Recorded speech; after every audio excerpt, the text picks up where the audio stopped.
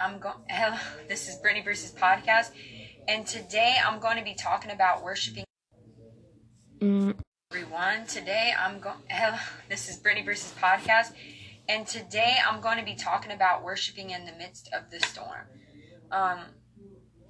Paul and Silas, they praised God in the midst of the storm. They were in a dungeon, and they just started worshiping Him.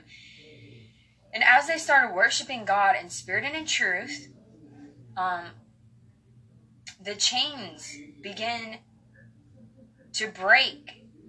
The prison began to break open. And I just want to encourage you, no matter what you're facing, no matter what you're dealing with, you can praise your way through the victory.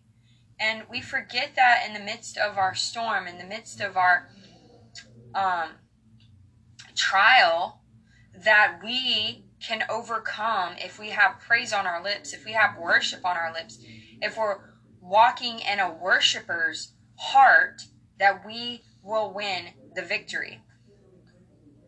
And we don't have it as bad as King David.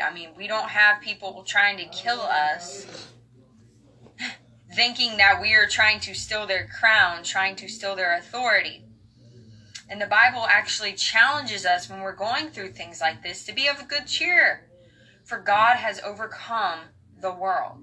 And we have to remind ourselves of these things when we're going through it. When you're not going through it, it's easy to praise Him. But when you are going through stuff, it's harder to praise Him, because you have to remind yourself then that God is with you and that He'll never leave you. He'll never forsake you. So my challenge for you and myself is to worship God no matter what you're going through, because when you worship Him, that causes the chains to break in your life. Love you guys.